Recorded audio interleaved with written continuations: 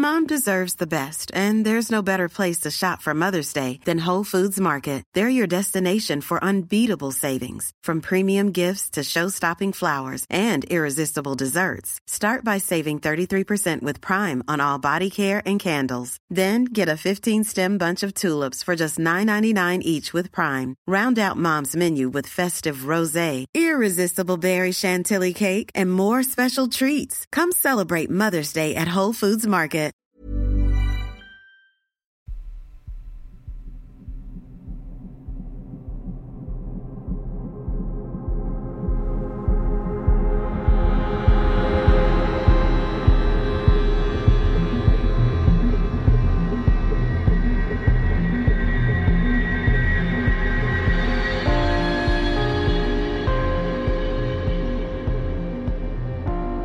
Hello and welcome to mini episode number 283 of Real Life Ghost Stories, and I have two spooky stories for you today, and the last story comes from March the 19th, 2023, and story number 1 comes from Anonymous.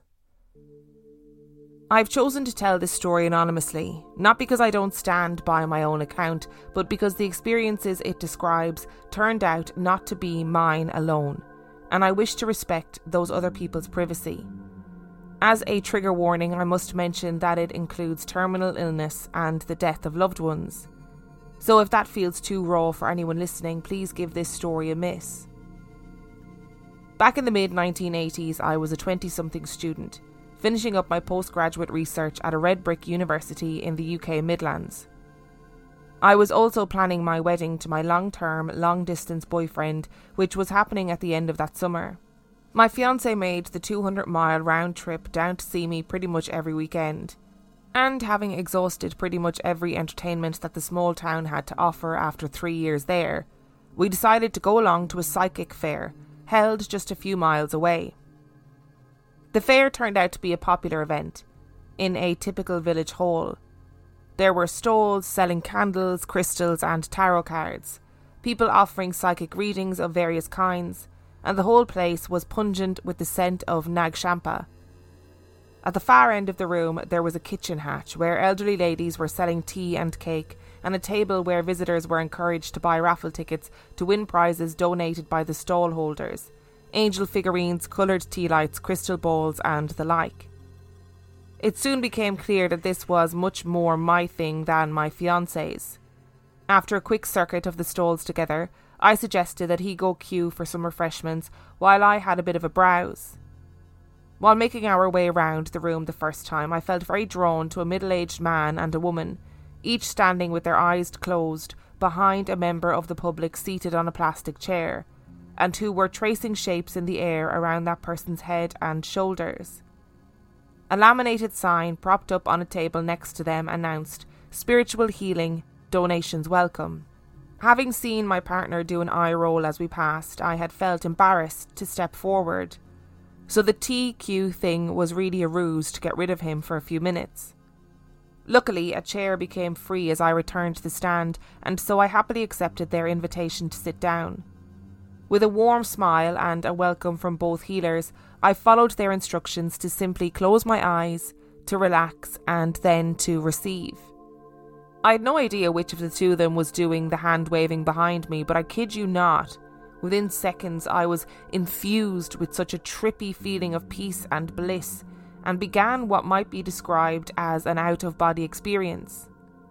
The bustling sounds of the selling room and the wailed sounds from a stall holder's cassette player swiftly faded away, and I totally went somewhere else. I've no idea where, but a place of infinite calm and happiness where I was no longer aware of having a physical body. I have never experienced anything like it before, and to be honest, I've not felt anything quite so powerful since. Eventually, when some minutes that I honestly couldn't measure had passed, I felt a gentle hand on my shoulder and heard one of the healers firmly inviting me back into the room. Smiling, but looking a little concerned, they said that for a few moments there they had worried that I didn't want to come back to this reality. By this time, my fiancé was standing alongside me again, one eyebrow raised in bemusement, our coffees and cake in hand. So I thanked the couple, quickly gave them a donation, collected their flyer and moved on. Intrigued by my experience, I later read the leaflet that I'd picked up. It transpired that the kind healing couple also organised talks on various esoteric subjects, and one was coming up nearby that involved a session with a psychic medium. On the appointed evening, a midweek Thursday, and so without my cynical boyfriend in tow, I rolled up to a different community hall, this time in town. I bought my ticket on the door, along with more of the obligatory raffle tickets, and then joined about 20 to 30 other people, sitting on rows of chairs that were placed facing the front of the room. The healing couple stood at the front, acting as the evening's MCs. And once the clock reached 5 minutes past the advertised start time, they warmly introduced the medium. He was an ordinary-looking man who looked to be in his early 40s, with a receding hairline and an acceptable in the 80s patterned jumper, and with nothing outward to hint at his alleged ability to communicate with the dead. Without any fanfare, the medium began addressing the people in the audience, and describing various characters that he said he could hear talking to him, or could actually see in spirit. He gave details of their physical appearance, dropping in initials or first names, and asked if anyone present recognised the communicant and could take the message. Various people put their hands up, sometimes for the same messages as someone else, and anxious and even irritated glances would be exchanged between them. Eventually, after a bit more probing by the medium, one of them would have to concede that a particular communication was not for them after all. And when that happened, their disappointment was palpable. A fair part of the time, the medium claimed to know exactly who in the audience he should approach next, directed by the visiting spirit, saying things like, "I'm being told to go to the back row. Lady with the blue scarf, I feel I'm with you." There would then follow details that the person would either readily accept or would be asked to check with family when back home. All in all, a bit of a win-win situation really, at least from the medium's perspective. Now, an aunt of mine had passed away within the previous couple of years, and though we weren't really close, I was there with the expectation that if communication with the dead was in any way real, and if the medium came to me at all, then my Auntie Bet would be the most likely spirit to come through. So when the medium gestured in my direction and confidently declared, "I'm with the young woman in the second row," I was primed for him to describe an older lady with a polyamorous love life that no one in the family openly spoke about, and who had sadly passed away in her mid-60s from lung cancer, leaving behind her husband and her lover to continue in contented cohabitation. Instead, the medium announced that he had an elderly gentleman with him, somewhat old-fashioned in dress, short in stature, and with something wrong with his left leg. The old man was insisting that he wished to communicate with me, and was there to bring comfort in a situation of deep sadness. Feeling a bit awkward, and with the whole room's attention on me, I sheepishly admitted that I had no idea who this gentleman might be. I explained that I was looking forward to finishing my studies, to marrying my fiancé that summer and moving to our own home together, and that this was a happy time in my life, so with apologies, I couldn't relate at all to the condition of sadness that the spirit was insisting had drawn him to me. Nonetheless, the medium remained adamant that the communication was for me. Not wanting to spoil the vibe of the evening and sensing the impatient eyes of the other punters behind me boring into my back, I thanked him and the elderly gentleman and said I would take the message and ponder on it. And satisfied with this, the medium swiftly moved on to someone else. Just a couple of weeks later, I received the terrible news that my sister's husband Joe had been diagnosed with end-stage pancreatic cancer. He had been experiencing symptoms for several months, but these had been dismissed by doctors as something minor. On receiving the news, I travelled straight home to support my sister, who lived a couple of 100 miles away, and to visit my brother-in-law in hospital. It was a major shock to see this towering, larger-than-life extrovert of a man already so frail and weak, and it felt heartbreakingly poignant when he expressed his trust that the doctors could fix him up in time to dance with me at my wedding. In the 1980s, the medical profession would often not tell a patient their prognosis, believing that it was in their best interests to be unaware of what was ahead. But my poor sister knew that her husband didn't have long. And it was clear to all of us, apart from Joe himself, that he wasn't ever going to leave the hospital again. Sadly, Joe died in early July, just 3 weeks after his diagnosis and just 2 months before my wedding. Naturally, Joe's loss hit my sister very hard, and to complicate matters, there was some sensitivity around the funeral arrangements. My brother-in-law had been a lapsed Catholic, who no longer held any religious beliefs, and my sister wished to honour that. However, Joe's birth family originally came from the Republic of Ireland, and it followed that the rites of passage that their relative would receive really mattered to them. Feeling torn, but with compassion winning over, my sister deferred to her mother-in-law's wishes. And though she had never been fully accepted by Joe's family, simply because she was their son's second wife after his first marriage ended in divorce, she and Joe's mum worked closely together on the funeral planning. Perhaps not surprisingly, during one of my visits back home, between Joe's diagnosis and his passing, I had disclosed to my sister what the medium had told me. Neither of us could identify the old gentleman, but the condition of deep sadness that he had come to bring comfort around had so devastatingly happened. With some trepidation and not really knowing if communication with the dead was something that a devout Catholic lady could countenance at all, my sister decided to share my experience with her mother-in-law. My sister picked her moment carefully, waiting until there was just the two of them. On hearing what the medium had said, her mother-in-law gasped, stared fixedly at my sister for a few seconds, then burst out in both hysterical laughter and broken sobs. Tears streaming down her face, she cried out, "Oh, that was my Paddy. He had come to take Joe home." The elderly gentleman that the medium had described, very small in height, and not at all like his 6 feet plus tall son, very old-fashioned in his ways and manner of dress, and with something wrong with his left leg, which my sister then learned had caused him to walk with a limp in life, was instantly recognised by her mother-in-law. It was her late husband, Joe's father, who neither my sister or I had ever seen in photographs, and who had died some years before Joe and my sister had even met. Looking back on that whole experience, I like to think that my feeling so especially drawn to the healers that day of the psychic fair, that transcendental experience which lit me up like a beacon in an alternate realm, and which then led to that second uncanny experience with the psychic medium, were all somehow destined to happen, so that my bereaved sister and her elderly mother-in-law, a lady that I had never met, could find some hope and comfort within the desperately sad loss of their husband and son. I'm not entirely sure why, but I found that story very emotional, and I would like to say, Anonymous, it was very beautifully written, just as an aside. First of all, I want to go to one of these psychic fairs. I know Sinead went to one recently. There was one in Canterbury, and I feel like I need to go.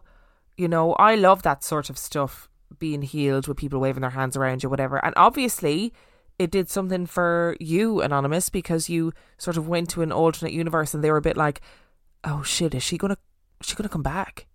Is she gonna be stuck there? That actually freaks me out a little bit, to be honest. I try not to think about things in terms of like things happen for a reason and fate and destiny and all that stuff, because it just freaks me out and I think too much about it and I get all existential and nihilistic about it, and then I don't know which end of me is up. However, it does seem like all of these things aligned so that you could give comfort to your sister and your sister's mother-in-law. And I always say, I am quite on the fence about psychics. I have visited quite a number of psychics in my time, and I've been to an event similar to what Anonymous described. That was in a spiritualist church, and it was a psychic event, and like that there was a lot of throwing things out to the audience, and it made me laugh when you described it as two people going for the same message, and you could almost feel the tension of like, don't you fucking steal my message. And I felt like there was a lot of people there who needed closure and comfort, and some of them got that, and I imagine some of them didn't. But I just find it so strange that you sat and got this message, and I absolutely know that feeling of no, this actually isn't, I don't resonate with any of this stuff, but having to be polite and go, thank you, I'll think about it, or I'll go and check with my family or whatever. How bizarre that your brother-in-law's father was so accurately described. And in a way, it's so good that you had had that experience previously and that your sister's mother-in-law was able to take comfort from it and to be able to feel like Joe's father had been able to come and collect him. Hey, I'm Ryan Reynolds. At Mint Mobile, we like to do the opposite of what Big Wireless does. They charge you a lot, we charge you a little. So naturally, when they announced they'd be raising their prices due to inflation, we decided to deflate our prices due to not hating you. That's right. We're cutting the price of Mint Unlimited from $30 a month to just $15 a month. Give it a try at mintmobile.com/switch. $45 up front for 3 months plus taxes and fees. Promo rate for new customers for limited time. Unlimited more than 40 gigabytes per month. Slows full terms at mintmobile.com. Hey there, it's Michelle Norris. I'm host of a podcast called Your Mama's Kitchen. When I travel, I'm usually looking for a way to find a taste of home when I'm not at home. And one of the things I love to do when I am at home is entertain. And Airbnb allows me to do that. When I was in California recently, I rented a house that had a great kitchen. And when we were sitting around the table, we were all thinking, we're in someone else's house. Someone could be in all of our homes as well. If you have a home, but you're not always at home, you have an Airbnb. Your home might be worth more than you think. Find out how much at airbnb.com/host. And story number 2 comes from Travis. Now, Travis wrote in mini episode 281, and I didn't realise they had sent a kind of addendum afterwards via email, and I missed it, so I'm adding it to this episode. And just to kind of refresh your memory a little bit, in episode 281, Travis wrote in to say that his family had moved into this mobile home on some land for really cheap, and weird things started happening, like a book would fly across the counter that had been used for keeping the window open, that an old woman would come into his room and turn the lights off. In later years, he was 21 and was living in this trailer with other roommates, and one of the roommates had scratches when they woke up, and then there was like a wetness in the carpet that they couldn't figure out there was no reason for. When Travis looked in the mirror, they saw a face that they believed wasn't theirs.